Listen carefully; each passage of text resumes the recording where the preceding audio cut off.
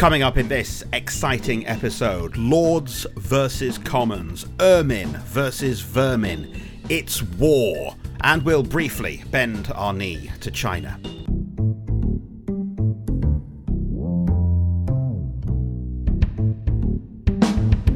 Hello, Paul Osborne here. I say here, though, I have actually retreated to the Constitutional Crisis Emergency Bunker, which is reserved for moments of extreme political trauma. Above me, though, back on the surface, hundreds of peers of the realm roam London's streets, searching for something, anything to rebel against. Right now it's tax credits, but who knows what could be next? Maybe a crazy-eyed lord might corner you in a comfortable wine bar when you least expect it. But fear not, our elected representatives are on the case, and I'm confident that soon fragments of tattered ermine will be hanging from the lampposts. Robert Meakin has reacted to this crisis by tucking himself away safely in an equivalent bunker in the north of England. Isn't that right, Robert? That is, and what a picture you paint, Paul. I'm still sort of worried about what you're saying, to be honest. These characters hanging around. Let's explore the constitutional crisis that has dragged me down to this bunker. I feel it's the only safe place to be at the moment. So to recap, the House of Lords had a series of votes about tax credits. Now, there was what was called a fatal motion, which sounds appalling in any number of ways. Indeed it does. Now, that would have actually struck out the law on tax credits, and that really would have been a constitutional crisis, because the House of Lords isn't meant to do things like that. That was voted down. What they voted for was a delay in introducing it. They kicked it back to the House of Commons, asked them to think again. I rather thought that was what the House of Lords was supposed to do. That is the idea. That was my understanding back to my politics A-level days, that legislation would go to the House of Lords, they would examine it, criticise it, amend it, be opposed to it, heaven forbid sometimes. I didn't think this counted as a constitutional crisis, to be honest. I thought this was the Constitution. Unless the crisis is simply that you're not getting your way all the time. And it's true that the Tories have lost more than half the votes that have gone to the House of Lords since the general election, but they don't have a majority there. What it seems to come down to is the Chancellor views this as a finance measure. He says this is part of attempts to repair the deficit, so it's a finance measure, and historically the House of Lords doesn't challenge the elected House on finance measures, on budget measures. Is this a finance measure, or is it benefits reform? Because if it's benefits reform, surely it's up for the House of Lords to get involved in that. By George Osborne's definition, anything that involves the government ever spending any money on anything ever is a finance measure, which nobody can challenge him on. There's a moral issue to it. There's certainly a political issue to it. So if you go down that road and say it's a finance measure, it's wrong for these to be challenged, I think you're on a very sticky wicket. We're talking about this affecting families up and down the country. You can't just regard that in cold-hearted terms as a finance measure. This is a sort of a rare misstep for George Osborne, who is supposed to be a strategic genius, and yet he didn't see this coming. He should have realised a few weeks ago, shouldn't he, that he was going to have to give some ground on tax credits. The caricature almost of Osborne being that the scheming political fixer who was always one step ahead. You'd imagine he was almost untouchable. It's been a great few weeks for him. He's become favourite to be the next Conservative leader. His own party, of course, got that surprising majority just a few months ago. Everything seemed to have fallen into place with him. The state of the Labour Party being what they are, seemingly at their weakest for a long time. You do wonder maybe whether that will all, encourage the Conservatives to be more ruthless than they needed to be in terms of their tax credit measures, that they thought they could somehow get away with it. As you say, now he's come into a pickle and he's suddenly given Jeremy Corbyn and John McDonnell the moral high ground, which I have to say they've occupied very comfortably and rather effectively. Now, we can't every single week say, hey, how did Jeremy Corbyn do this week at PMQs? But let's do that one more time. I thought calm, straight bat, dignified, politely persistent. It was fine. I thought it was his best performance. Yet, I think it rather sort of wrong foots the Prime Minister, who obviously would like a little more bish bash bosh, which he's used to, which he revels in. And I thought it was a good performance by him. I think he's already looks more at ease at the dispatch box. I'd also say John McDonnell this week handled himself very well. For all the doubters, I would include myself as one of them, when I saw the way the Labour leadership was unfolding, I have to say this week has been a good one for them. To be honest, you could also argue, how could they fail on a week like this when the Tories have got themselves tangled round the throat with tax credits in the way they have? If they couldn't get a decent performance out themselves this week, you'd have to ask real questions. But there's been a sizable goal opened, and to be honest, they've taken their opportunities, so credit to them. I wrote a blog a couple of weeks ago when this all started kicking off, saying this has the potential to be as damaging to the Conservative Party as the abolition of the 10p tax rate was for Gordon Brown. Maybe not quite as damaging as the poll tax was for Margaret Thatcher, but it's got that potential, because this is something that, unchanged, makes 3 million of the poorest families poorer by some significant degree, as you're trying to convince them that the Conservatives are the party of the hard workers and the strivers. Whatever they do now, however they tinker with this, which they undoubtedly will, tax credits and the Conservative Party is now, it's poison. It's poison for them.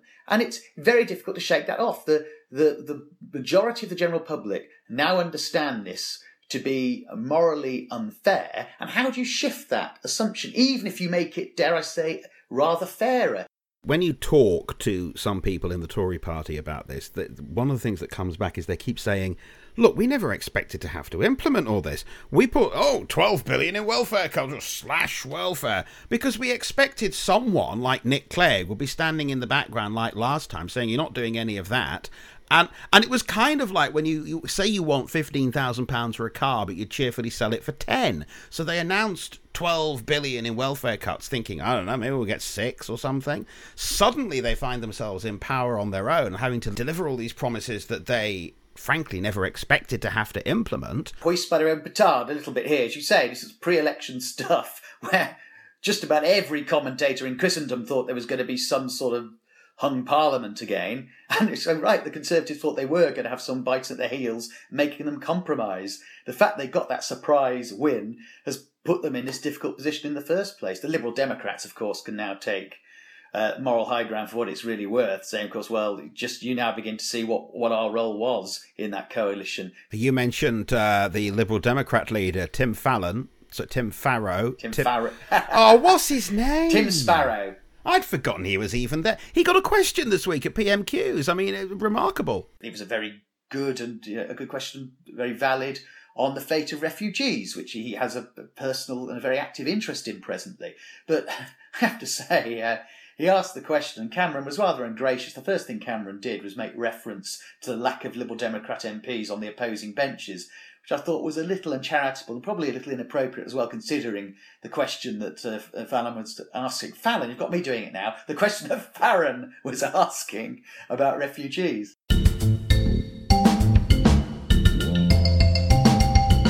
Now, we're a little behind the time, but I did want us to briefly... always? I won't have that. Come on. We were well ahead of the curve on tax credits. You were.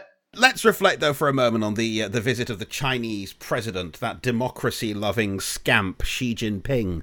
The visit apparently worth 40 billion in trade deals, and all it cost was our dignity, according to Steve Hilton, who used to be David Cameron's blue sky thinker. Hilton, Robert, went on Newsnight and said, this is the most humiliating moment for Britain since we had to go cap in hand to the International Monetary Fund in the 1970s.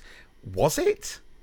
I think he's got a point, to be honest. I mean, I'll go with the pragmatic view very quickly first and say it was an entirely necessary and sensible thing to do in economic terms for this country's economic future.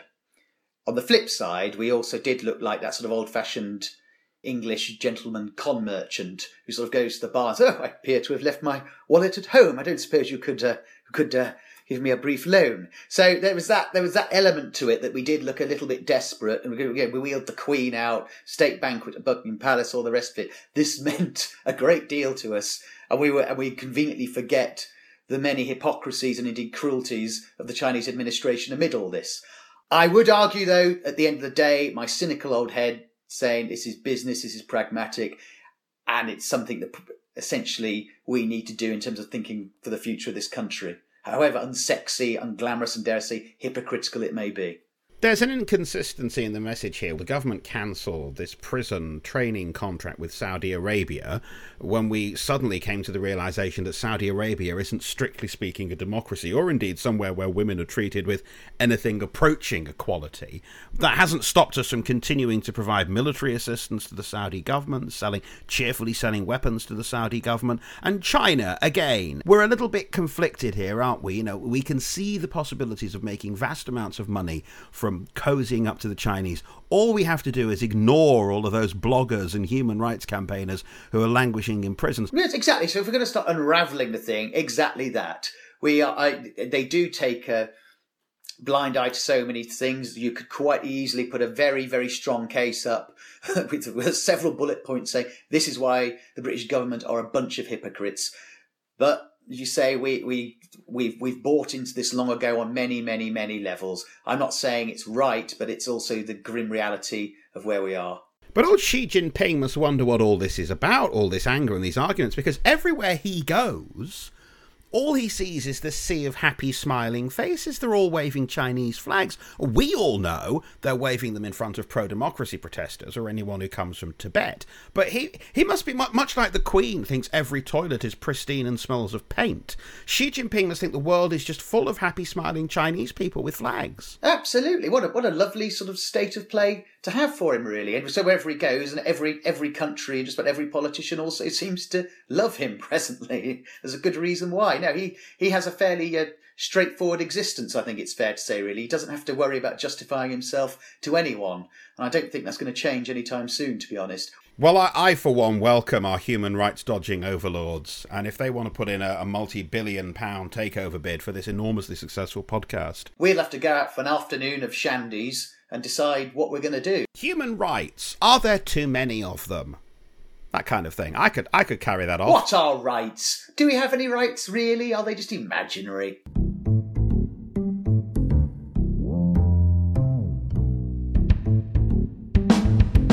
Let's finally get back to that pitched battle between the Lords and the Commons, which, as far as I'm aware, is still taking place in the streets above this constitutional crisis emergency bunker in which I am hiding. Ooh, you sound like a great Bond villain, I should say. That does sound good, because I can't see you presently. It's working for me, so I'm hoping it's working for the other listeners too. I've got a small stuffed cat, which I'm stroking from here in the bunker, just in case it all goes wrong and they need some kind of tough but fair overlord. Now that Xi Jinping's gone, there's a gap in the market there. We do know that the government wants to review the relationship between the Commons and the Lords. We mentioned earlier the Tories are thinking about flooding the upper house with loads of new peers to make sure that they get their way. So it set us wondering, who could we elevate to the House of Lords? Only just a few weeks ago we had Lady Moan of bras and self-promotion. Who do we know who's a prominent Conservative with a little bit of stardust who could pop up there, pop on the ermine and do as they're told? Let's be honest, in terms of prominent celebrity Tories, there's not a huge number of them. A lot of them tend to be quiet. But one, of course, who does stand out, who would enjoy the attention, would be one Dame Joan Collins, I respectfully suggest. Absolutely. I was thinking about Lord Peter Stringfellow of Soho. Oh, with Collins and Stringfellow, we're away. You see where we're heading with this. Rick Wakeman of the prog rock band Yes. Gary Barlow in the 2010 election announced publicly, I might add, there's no one more with it than David Cameron. Yeah, that sounds. He could. Frank Lampard, the almost retired footballer. I think he was honoured this week as well. MBE, CBE, something like that. He could be a contender. I have one final contribution to offer you. Yeah. I give you Lord David Van Day out of Dollar. Oh, now, you temptress. I want that. That would be fantastic. Burger Hawking David stood as a Conservative candidate in 2007 for Brighton and Hove Council. I mean, he didn't win, but he stood. He's got a track record in politics. The man has a contribution to make, definitely. Well, I'm looking forward to seeing Lord Van Day and Lord Stringfellow troop through the lobbies to push through tax credit cuts. I can't see that causing any kind of public relations problem at all. We are all done for this week. Thank you very much for listening. Do get in touch on the Twitter, details in the show description, and hopefully by the time we return, we'll be able to emerge blinking from the emergency bunker.